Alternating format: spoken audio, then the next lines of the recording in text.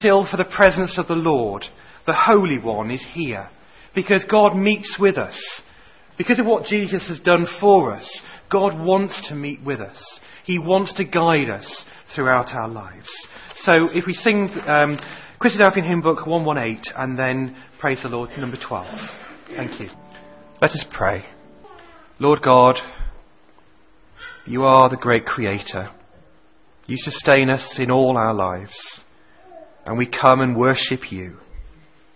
Father God, you are our Father who looks after us, who loves us, who sent the Lord Jesus to die that we can have a relationship with you. And we want to praise you. And we want to thank you for the love that you've shown us, Lord. Lord, we thank you that you brought us together to remember once more of that relationship that you want with us. Lord, we thank you for the Lord Jesus. We thank you that he died for us. And Lord Jesus, we thank you so much for your love to us, that you have guided us, you have left us examples that we live by. And so, Lord, be with all we do this morning. Be with those in creche looking after the children. Be with those preparing lunch. Be with all those who are on holiday, Lord. Help them to remember that we think of them and we pray for them. Guide them and guard them, Lord. And Lord, we think of those overseas, all those who are unsure about where life is going. We would ask that you would guide them. And so, Lord, be with us today. Be with Charles. Let his words be your words. Let him guide us. Let him direct us. And so, Lord, we ask this prayer through the Lord Jesus, praying for the return of him soon. Amen. In a minute, Alex is going to come forward and just give us an update on the situation with John Benani and also give us some welfare news and the welfare prayer. But before I ask Alex to come up, I've asked Jack to read Psalm 23 to us. And for me, it was really that God is guiding us. God is directing our lives. And that's what I wanted to remember through the words of the psalmist. Thank you. The Lord is my shepherd. I shall not be in want. He makes me lie down in green pastures. He leads me beside quiet waters, and he restores my soul. He guides me in paths of righteousness for his name's sake. And even though I walk through the valley of the shadow of death, I will fear no evil, for you are with me. Your rod and your staff, they comfort me. You prepare a table before me in the presence of my enemies, and you anoint my head with oil, and my cup overflows. Surely goodness and love will follow me all the days of my life, and I will dwell in the house of the Lord forever. Good morning, everybody. Anybody remember this chap here? Well, John had his hearing or appeal on Monday. Obviously, he wasn't here to partake in it, but he was represented by a barrister that had been briefed by a solicitor that had been looking after John, and Charlie was there as well. And at the beginning, the barrister said, apparently, you don't want this, Judge. And at the end, the barrister went 50-50. So where there's life, there's hope, I think. But I thought it'd be worth updating you on what else is going on for John. From when John went about June in 2008 to now, we have sent John some money.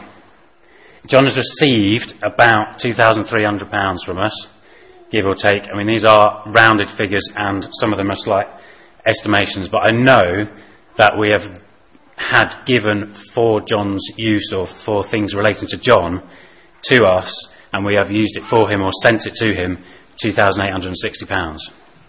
The DHL thing was the parcel we sent.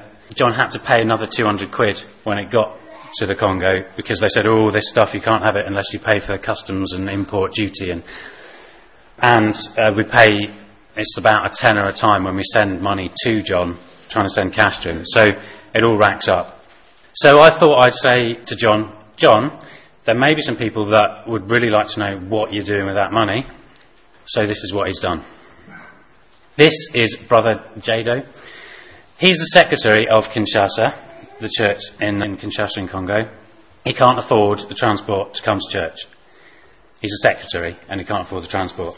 So John pays for his transportation to the church every Sunday, along with quite a few of the other MBs. So John funds the MBs' travel to church on a Sunday. This is Brother Salmu. He can't really afford to get to church services. He has kids and he has a wife and they're kind of pretty much starving. He doesn't have any transport, so John helps him out where he can to transport this guy to church. Excuse me if I can't hold it together this morning, but this stuff is really important to me. Not because it's John and John's really close to me, but because it's important to me because I think it's really important to God as well. This is Brother Zambrotta. He is a Sunday school teacher in Kinshasa.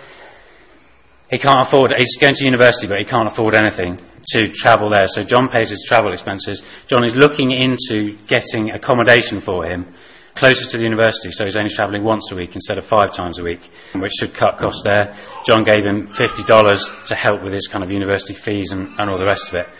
But basically, he can't afford anything either. This is Sister Alphonsine. He pays her school fees, which are $10 a month. John is trying to keep receipts of everything he's spending. And her situation is worse because her parents are no longer together because her dad became a Christadelphian. So her mum left and now the family unit's broken up and she can't afford her school fees. This is Mrs. Kasongo. She can't afford the medication that she's on. She has to have medication. She just had a recently fairly major operation, it seems.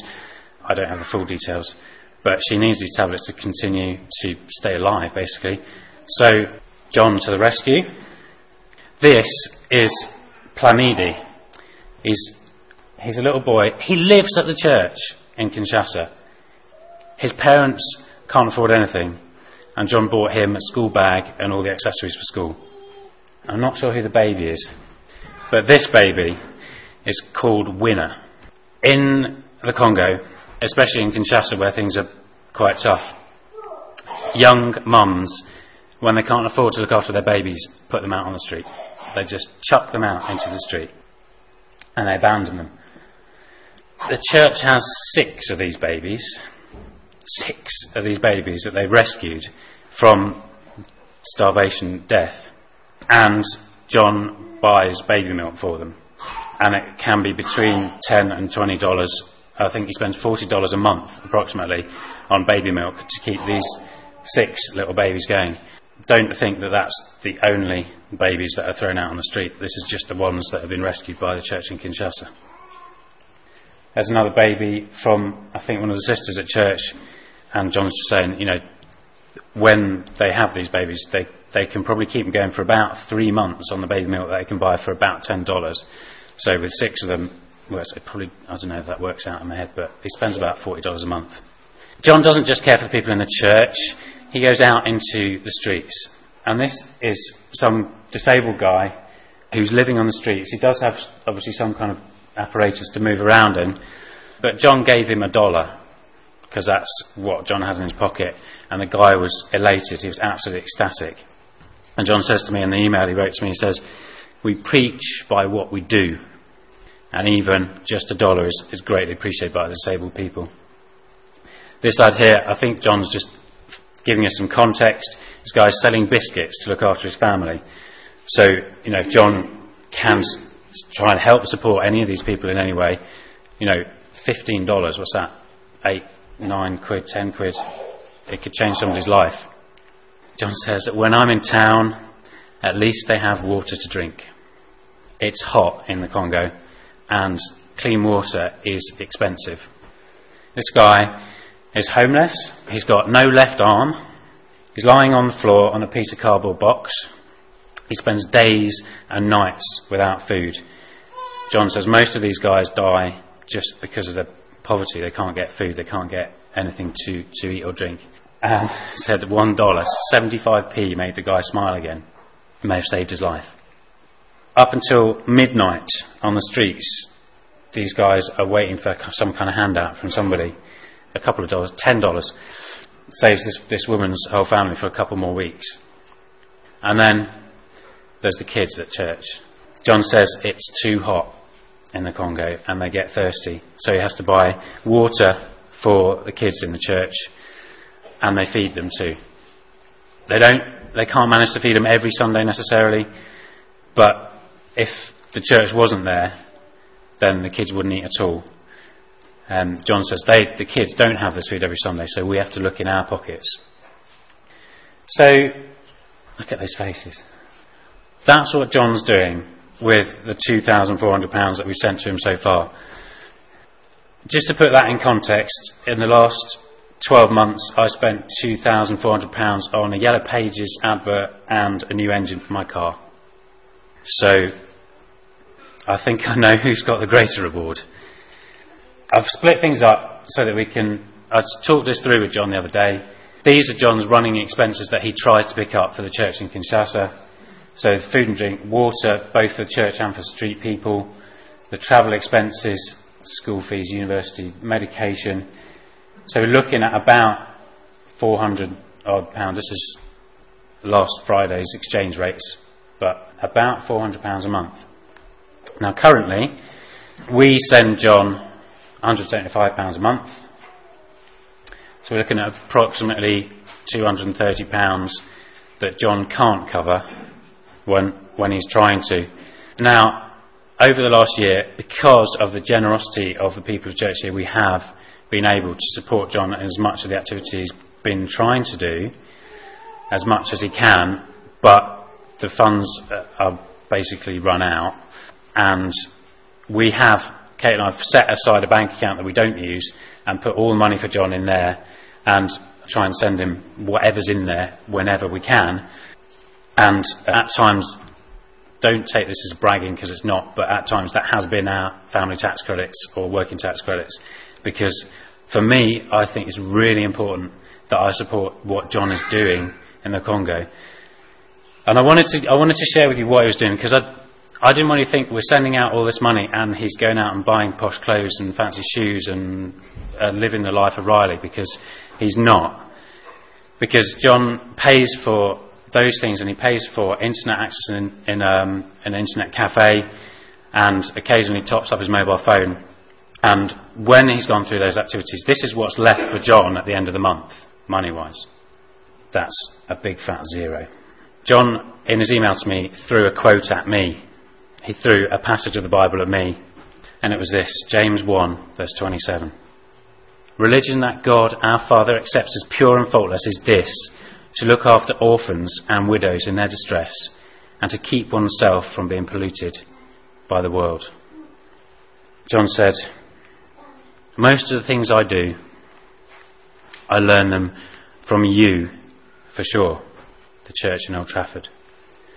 We preach by what we do.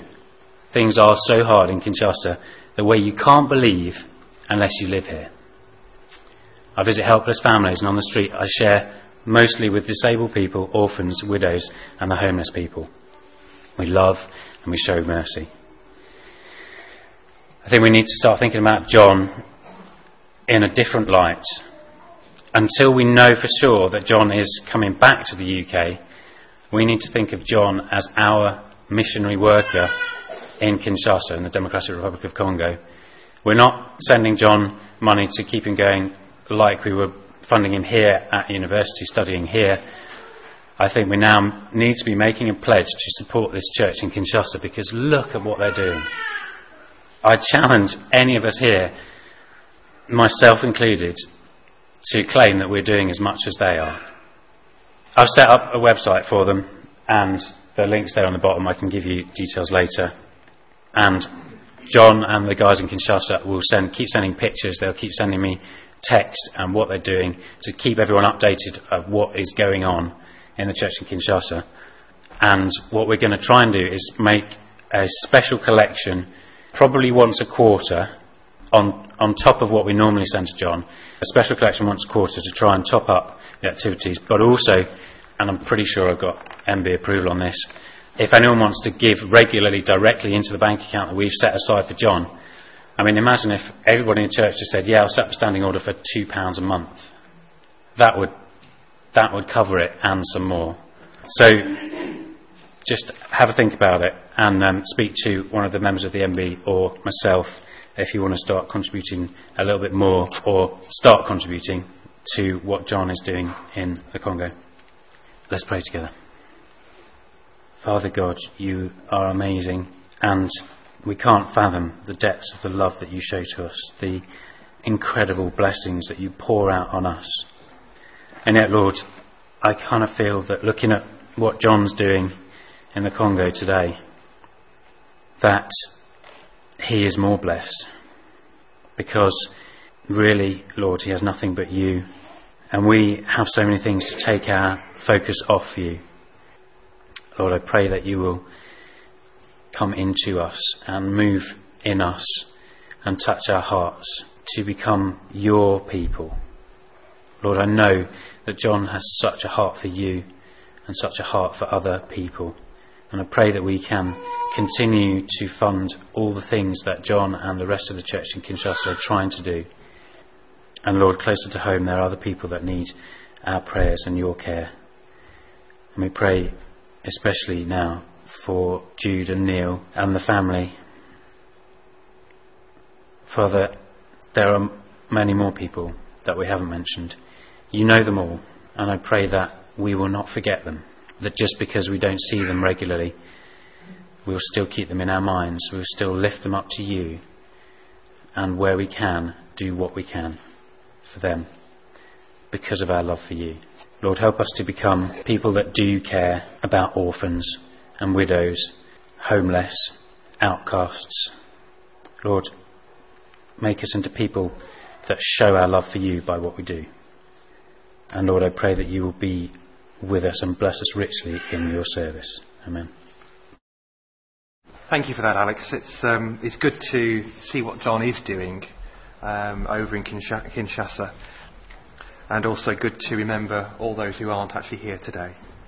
Before Charles kind of comes to talk to us, I'd like us to sing an anthem. And it really just takes the theme of where we're going this morning, is that God actually is leading us throughout our lives. Yes, God actually meets with us where we are, but yet he then continues to lead us. And after we have sung this, then Debbie's going to come forward and do a reading for us. So, lead me, Lord, lead me in thy righteousness. Make thy way plain before my face. Before Charles comes to talk to us, he's asked that we take the reading, it's from the daily readings, but probably starting from yesterday's. Mark chapter 10, verse 46 to Mark chapter 11, verse 25. And Debbie's going to read that to us. Mark chapter 10, starting at verse 46. Then they came to Jericho. As Jesus and his disciples, together with a large crowd, were leaving the city, a blind man, Bartimaeus, that is the son of Timaeus, was sitting by the roadside begging. When he heard that it was Jesus of Nazareth, he began to shout, "Jesus, Son of David, have mercy on me." Many rebuked him and told him to be quiet, but he shouted all the more, "Son of David, have mercy on me." Jesus stopped and said, "Call him." So they called to the blind man, "Cheer up, on your feet, he's calling you."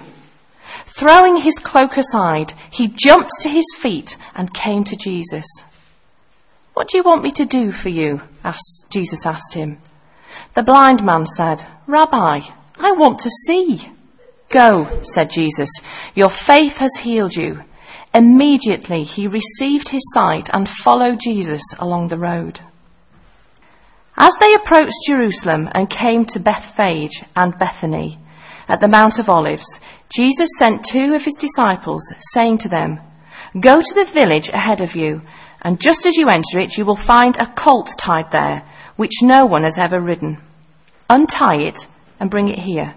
If anyone asks you why you're doing this, tell him, the Lord needs it and will send it back here shortly." They went and found a colt outside in the street, tied at a doorway. As they untied it, some people standing there asked, "What are you doing untying that colt?" They answered, as Jesus had told them to do, and the people let them go. When they brought the colt to Jesus and threw their cloaks over it, he sat on it. And many people spread their cloaks on the road, while others spread branches they had cut in the fields. And those who went ahead and those who followed shouted, "Hosanna! Blessed is he who comes in the name of the Lord, and blessed is the coming kingdom of our father David. Hosanna in the highest." Jesus entered Jerusalem and went to the temple. He looked around at everything, but since it was already late, he went out to Bethany with the 12. The next day, as they were leaving Bethany, Jesus was hungry. Seeing in the distance a fig tree in leaf, he went to find out if it had any fruit. And when he reached it, he found nothing but leaves, because it was not the season for figs. Then he said to the tree, "May no one ever eat fruit from you again." And his disciples heard him say it. On reaching Jerusalem, Jesus entered the temple area and began driving out those who were buying and selling there. He overturned the tables of money changers and the benches of those selling doves, and would not allow anyone to carry merchandise through the temple courts. As he taught them, he said, "Is it not written, 'My house will be called a house of prayer for all nations'? But you have made it a den of robbers." The chief priests and the elders of the law heard this and began looking for a way to kill him, for they feared him, because the whole crowd was amazed at his teaching. When evening came, they went out of the city. In the morning, as they went along, they saw the fig tree withered from the roots. Peter remembered and said to Jesus, "Rabbi, look, the fig tree you cursed has withered." "Have faith in God," Jesus answered. "I tell you the truth. If anyone says to this mountain, 'Go, throw yourself into the sea,' and does not doubt in his heart, but believes that what he says will happen, it will be done for him. Therefore I tell you, whatever you ask for in prayer, believe that you have received it, and it will be yours. And when you stand praying, and you hold anything against anyone, forgive him, so that your Father in heaven may forgive you your sins." Thank you, Debbie, and thank you, Jack, for your early readings. Charles. Morning, everyone. It's lovely to see you this morning. I don't know about you, but when I listen to the experts talk about the current financial crisis, and they talk about different ways in which we can get out of the mess that we're in, I find it all a little bit confusing. It's a bit like if you asked 5 economists how we can get out of this financial crisis, you probably get 6 completely different answers, and you're left kind of thinking, what's going on here? If you are like me in that regard, you're in good company, because former US President said the same thing. Harry S. Truman, former US President, he was actually a couple of interesting things. Harry S. Truman didn't actually have a middle name. His parents just thought it sounded better to have an S. So how American is that? But he was the president after the Second World War, and all the financial difficulties which were around then. And he was moaning one day. Said, "All my economists, all they say is, on the one hand this, on the other hand that, on this hand this." He said to his aide, "Can you just find me a one-handed economist, please?" And the fact is that many things in life aren't one-dimensional enough to just have a very simple answer to them. Most things are at least 3-dimensional, maybe 4, 5, 6-dimensional. And the reason for all this preamble is because I'm going to talk about something this morning which, on the face of it, contradicts something which we often preach from the platform. And that's not my intention. It's just looking at it from a different angle. Because we often preach that God accepts us as we are. Just as we are, God accepts us. And that's true in lots of senses, but in lots of senses it's not true at all.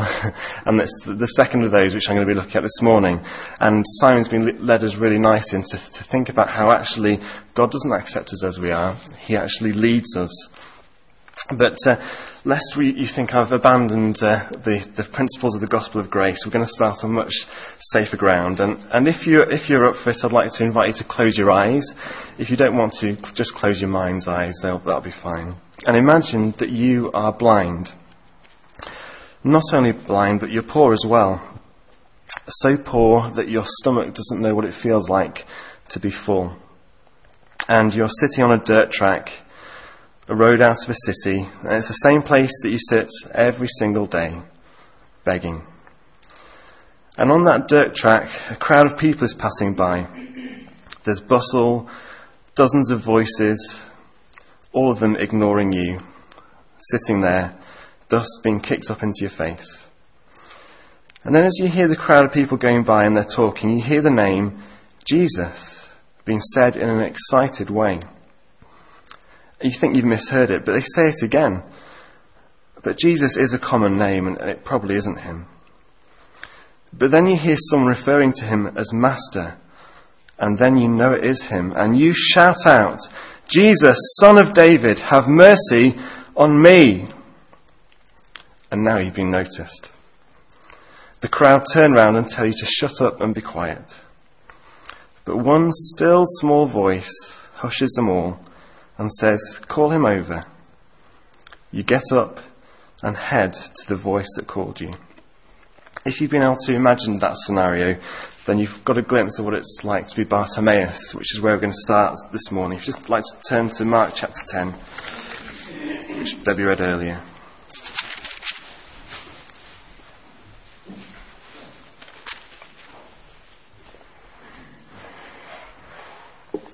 I'll just read the account again. Verse 46, it says, Then they came to Jericho, and as Jesus and his disciples, together with a large crowd, were leaving the city, a blind man, Bartimaeus, that is, son of Timaeus, was sitting by the roadside begging. When he heard that it was Jesus of Nazareth, he began to shout, Jesus, Son of David, have mercy on me. Many rebuked him and told him to be quiet.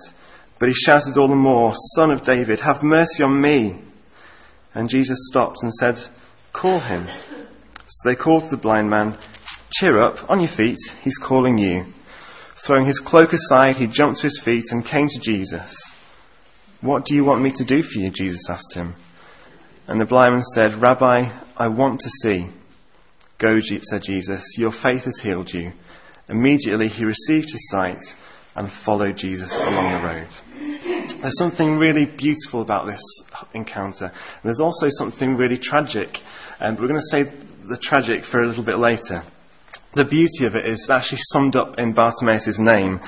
His name is very intriguing. It means, drum roll, son of Timaeus. But it's the Timaeus bit that's actually very, very intriguing, actually. Timaeus comes from a very ancient word which means unclean. And that's the way the people who were in that past that crowd saw him, didn't they? When he shouted out, they dismissed him. Shut up, be quiet. He was unclean, blind, beggar. You can imagine how the introductions to that family went. Hi, my name's Unclean, and this is my son, Unclean Junior.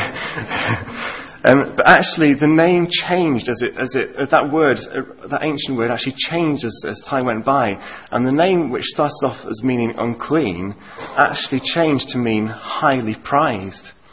And what a beautiful encapsulation of the gospel we have in just that very simple name. We all start off unclean, but we are highly prized to God, and He comes and He calls us towards Him. And that's how Jesus saw him. The people saw him as unclean, but Jesus saw him as highly prized. That's the gospel of grace. That's in a nutshell how God and Jesus do accept us as we are, and in whatever situation we are in. Jesus accepts him without question and asked him, what do you want me to do for you? I've been thinking a lot recently about how I tend to put my own objectives before other people's, and it was kind of brought home to me the other day when I nipped out for a sandwich, and I met someone who a lot of people here know, but I'm not going to reveal their name. And it was just one of those chance encounters, and we just had a very brief chat, very polite, how families, etc., etc. But all the time in my mind I was thinking, I really want to get back to work, so I've just got an hour, and there's stuff I want to do back at work before I start again in the afternoon. And so all the time the conversation from my point of view was dominated by my own objectives, by what I wanted to achieve, rather than actually engaging in a proper and meaningful conversation with this person. And as I went off, I realised that happens a lot to me. I find myself a lot in those situations, and I feel very, very sad about that. Jesus never seemed to do that. He never seemed to, because he didn't have anywhere more important to go than the person he was actually talking to at that time. I don't get the impression he ever had that kind of encounter where his mind was elsewhere. He was always focused on the person he was talking to. It never ceases to amaze you how he managed to give, and keep giving with such honesty and such a genuine love. I think if I'd had the kind of attraction to people that Jesus had, I'd probably end up a bit like the actor Steve Martin. He, at one stage, he got fed up of signing autographs for people. So he got a card printed, and it said, "This certifies that you have met me, Steve Martin, and that you found me warm, polite, intelligent, and funny." And I think that's kind of is the exact opposite of how Jesus was. And Jesus just didn't hand out calling cards. He actually met with people where they were, on the level that they were, and he engaged with them. He never tired of leaving his signature with people. And he accepted the man, a blind beggar, and healed him. "What do you want me to do for you?" Jesus asked him. The blind man said, "Rabbi, I want to see." "Go," said Jesus. "Your faith has healed you." I like the bit before that where it says, throwing his cloak aside, he jumped to his feet and came to Jesus. It reminds me of that opening of Hebrews chapter 12 where it says, "Let us throw off everything that hinders us and the sin that so easily entangles, and let us run with perseverance the race marked out for us, and let us fix our eyes on Jesus, the author and perfecter of our faith." Bartimaeus threw off his cloak and he fixed his eyes, though he couldn't physically see, he fixed his eyes on Jesus because he knew that he was the author and perfecter of his faith. So that's the beauty of the story. Where's the tragedy? Well, the tragedy, I think, is you don't get it from Mark's account, but if you look at Matthew, you get an inkling of it. Matthew chapter 20.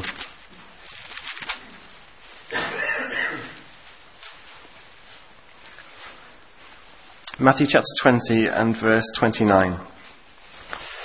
It says, it's the same situation. As Jesus and his disciples were leaving Jericho, a large crowd followed him, and 2 blind men were sitting by the roadside, and when they heard that Jesus was going by, they shouted, "Lord, Son of David, have mercy on us."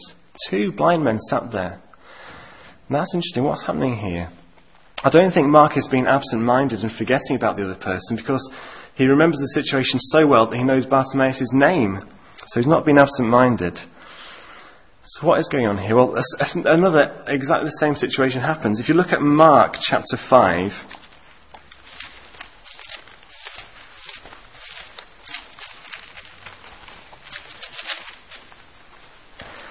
Mark chapter 5 and verse 1, it says, "They went across the lake to the region of the Gerasenes, and when Jesus got out of the boat, a man with an evil spirit came up from the tombs to meet him. This man lived in the tombs, and no one could bind him anymore, not even with a chain." And if you go down to verse 9, it says that then Jesus asked him, "What is your name?" "My name is Legion," he replied, "for we are many." So this is the account of the healing of the man Legion, who Mark remembers all the details, remembers his name very specifically. Now go back to Matthew chapter 8.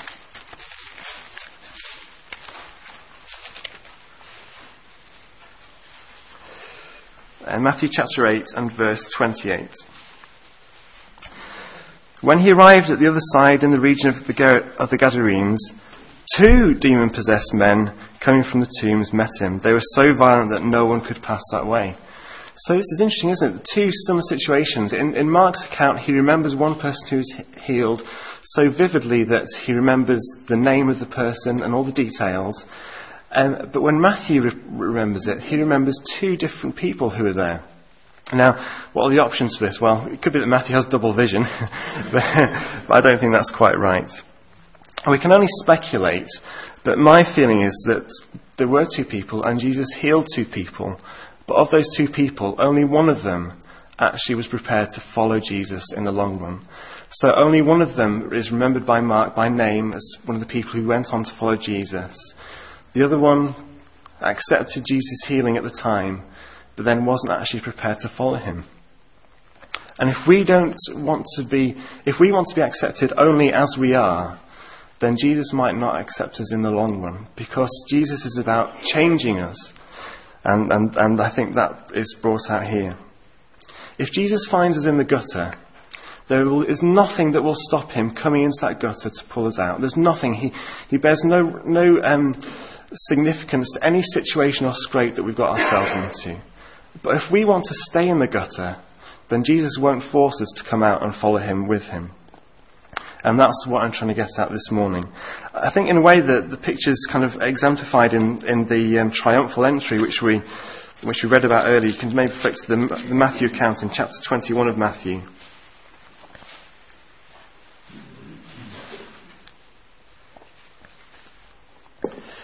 Because it's so powerful when you read the situation. Matthew 21 and verse 8. It says, a very large crowd spread their cloaks on the road, while others cut branches from the trees and spread them on the road. The crowds that went ahead of him and those that followed shouted, Hosanna to the Son of David! Blessed is he who comes in the name of the Lord! Hosanna in the highest! And when Jesus entered Jerusalem, the whole city was stirred and asked, who is this? And the crowds answered, this is Jesus, the prophet from Nazareth in Galilee. So much passion, so much fervour, so much excitement, so much commitment. Well, how many of that crowd were there following Jesus to the cross? How many of that crowd there were actually part of the same crowd which shouted with the same fervour, crucify him? I don't believe when Jesus heard that praise and the triumphal entry, he had any sceptical thoughts about their intentions. I believe that he would have accepted that praise exactly as it was, and exactly with the feeling that it was given. But I'm sure he knew that many of that crowd who were shouting praise at that moment were also going to abandon him in the very next moment. And it's a sad situation, isn't it? But being accepted by Jesus is not being accepted only as we are now. It's accepting that we are following Jesus, that we are being led by him. And that picture when Jesus sees that tree and it has no fruit, so he commands it to wither, is a picture that we don't want to be a picture of our lives, do we? Because we need to bear fruit, to be led by Jesus, to go on a journey with him. And you know what? I'm actually very, very pleased that God doesn't accept me just as I am. If he did, it would mean that he'd actually given up on me. It's like when someone says, why is Charles being like that? And someone might say, well, it's just him. It's just who he is. It's just his personality. It's just his character. That's a horrible indictment if that's true, because we need to be changing. I don't want to be just who I am. I don't want to be accepted only as I am. I don't want that to be so. I want to actually follow Jesus, to get up and follow him, and to be led by him, as Simon's been bringing us towards. Over the centuries, people have struggled with this idea of what we do to be accepted by God. Some have taken it to ridiculous lengths. There was a group called the Brahmins, I'm not sure if they're still around, but they went to the extent where they would look over their shoulders towards the heavens, and they'd stay in that position for so long that their body kind of seized up and they couldn't go back again. And in doing that, they closed up the tubes of their neck so much that they could only have liquids, solid food couldn't get down to the stomach. And they saw that as an act of worship, this position of having their body frozen, this heavenward gaze, so that they couldn't eat properly. All in a bizarre effort to be accepted by God. But God's requirements are much simpler than that. They're not about feats of endurance or about being superhuman. They're about rising up and following Jesus. And I've no intention of making us feel inadequate this morning, because we're not inadequate. And actually, that's the whole point. We're highly prized. And Jesus doesn't want us to stay in whatever gutter we've got ourselves into. He wants us to pick us out and to lead us. That is the whole point. I know there's a few people who we meet with regularly who like writing as a hobby, and I'm one of those people who like to write. And the other week, having sent a manuscript off to a literary agent, I got a rejection letter. Don't feel sorry for me, but they're obviously heathens. They know the first thing about literature. But Jesus doesn't send out rejection letters. Mine went like this. I've got it here. I'm going to frame it later. Thank you for sending us your submission. We've considered your proposal carefully, but I'm afraid we don't feel able to offer representation in this instance. We're sorry that you're receiving this in a standard form letter, but the volume of submissions we receive makes it very difficult to reply individually. I sent them my life's work, and I will get a form letter. Well, Jesus doesn't send these out. Jesus says, thank you very much for your submission. He writes that he would give his life for this particular submission, and together with us, he's going to turn it into a masterpiece. Let's have those last words of Jesus' encounter with Bartimaeus. What do you want me to do for you? Jesus asks us. We reply, Rabbi, we want to see. Go, says Jesus, your faith has healed you. And immediately we all receive our sight, and we follow Jesus along the road. Thank you, Charles. And so we follow the Lord Jesus now. We come to partake of the bread and the wine, following his example and what he asked us to do. Before we do that, I'd like to sing from Praise the Lord, 277. It's a quiet thought, really, that basically in God's presence, in the presence of the Lord Jesus, is where we actually want to be. We want to be led along the way. To be in your presence, to sit at your feet, where your love surrounds me and makes me complete. This is my desire, O Lord. This is my desire. And so we come to rest in his presence.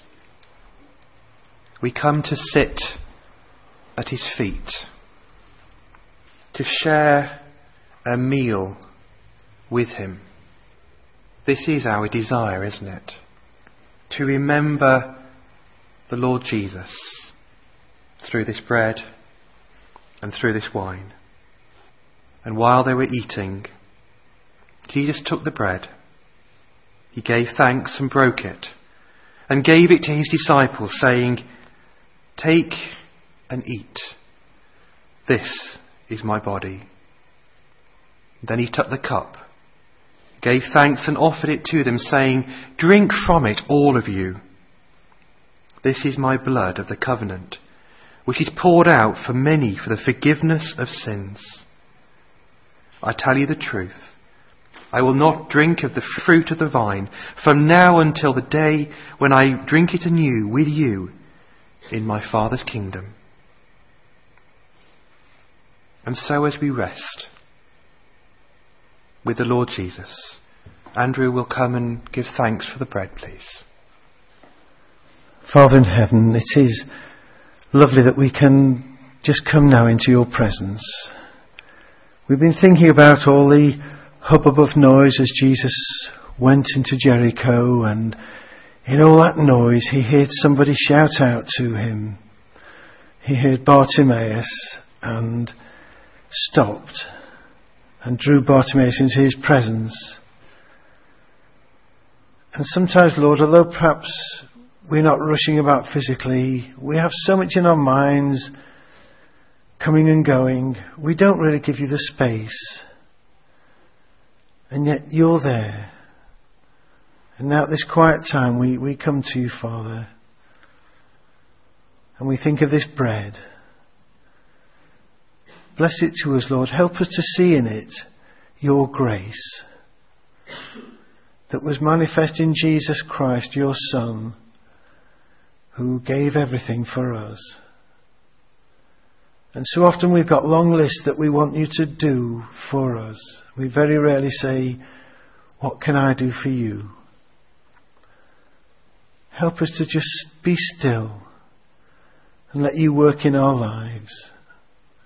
Help us to be still and, as the dust settles, see the way you want to lead us, Lord. You want to change us, and we want to be changed, but somehow, Lord, we want to do so much else as well. So forgive us our sins, we pray. Help us to think more of putting our life in your hands, and help us to have the stronger faith, Lord, and courage as you lead us, perhaps into areas that we're timid to go. Strengthen us, Lord, and give us faith, and help us always to hold on to that grace that is symbolised now in this precious bread. We thank you for all these gifts through Jesus our Saviour. Amen. So Jesus took the bread and said, "This is my body." Father God, you've known us from the beginning, and you wanted a relationship with us. Sometimes, Lord, as we come to this point in time, we look at our relationship with you, and for me, it's not what I want it to be. And there's times when it's not what I want it to be, I can get downhearted. Father, help me to see it through your eyes. Help us to see it through your eyes. That you see how much we've grown. You see how much nearer we are to being Christ-like. You see us for the potential we have. And Lord Jesus, you share with us the walk, always in front of us, pulling us in the right direction. And as Charles said, help us to throw off the sin that so easily entangles, so we can run the race. As we share wine together, help us think positively about the relationship we share with you, Father, and with you, our brother. And help us really look about how we've grown, how we're nearer to you than we were when we first knew you. And therefore help us remember how much you are working in our lives, how much you are moulding us, how much you are making us Christ-like. We are your work, not ours. Thank you for this cup, and thank you for the remembrance that it brings. In your name, Jesus. Amen.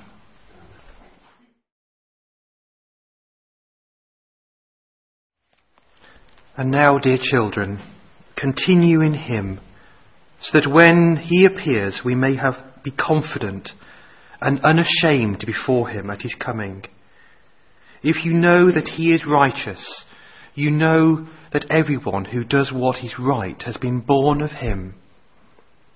How great is the love the Father has lavished on us, that we should be called children of God. And that is what we are. The reason the world does not know us is that it did not know him. Dear friends, now we are children of God, and what we will be has yet to be known. But we know that when he appears, we shall be like him, for we will see him as he is. And that's our hope, isn't it? God doesn't accept us for where we are, as Charles was saying. He wants us to move forward with him. He's forgiven us for what we've done in the past. And now he wants us to move forward, to have a relationship with him. And that's why the Lord Jesus died, so that he could have that relationship with him. We're going to finish with praise, and then a prayer from Mike Griffiths. So we will conclude with Praise the Lord 207. Just a closer walk with thee. Grant it, Jesus, this my plea, daily walking close to thee. Let it be, dear Lord, let it be. Father God in heaven, thank you for this morning. Thank you for the picture of you going out of your way to come and find us where we are, not needing us to live up to something before you came to search for us, but that we're already highly valued. But also for the long-lasting commitment that you give to us, that you will always be there, leading us forward. Even coming back to, if we revert to going back to the gutter, you come back and find us, and you never leave us. And Father, thank you for sending Jesus to us, a certain sign of the depth of your love for us that we have been privileged to remember today. So Lord, we're not sad. We're not sad that because we are highly valued by you, and we know you're so close to us. So Lord, please stay with us as we go our separate ways now, or even as we stay together. We ask these things in the name of Jesus. Amen.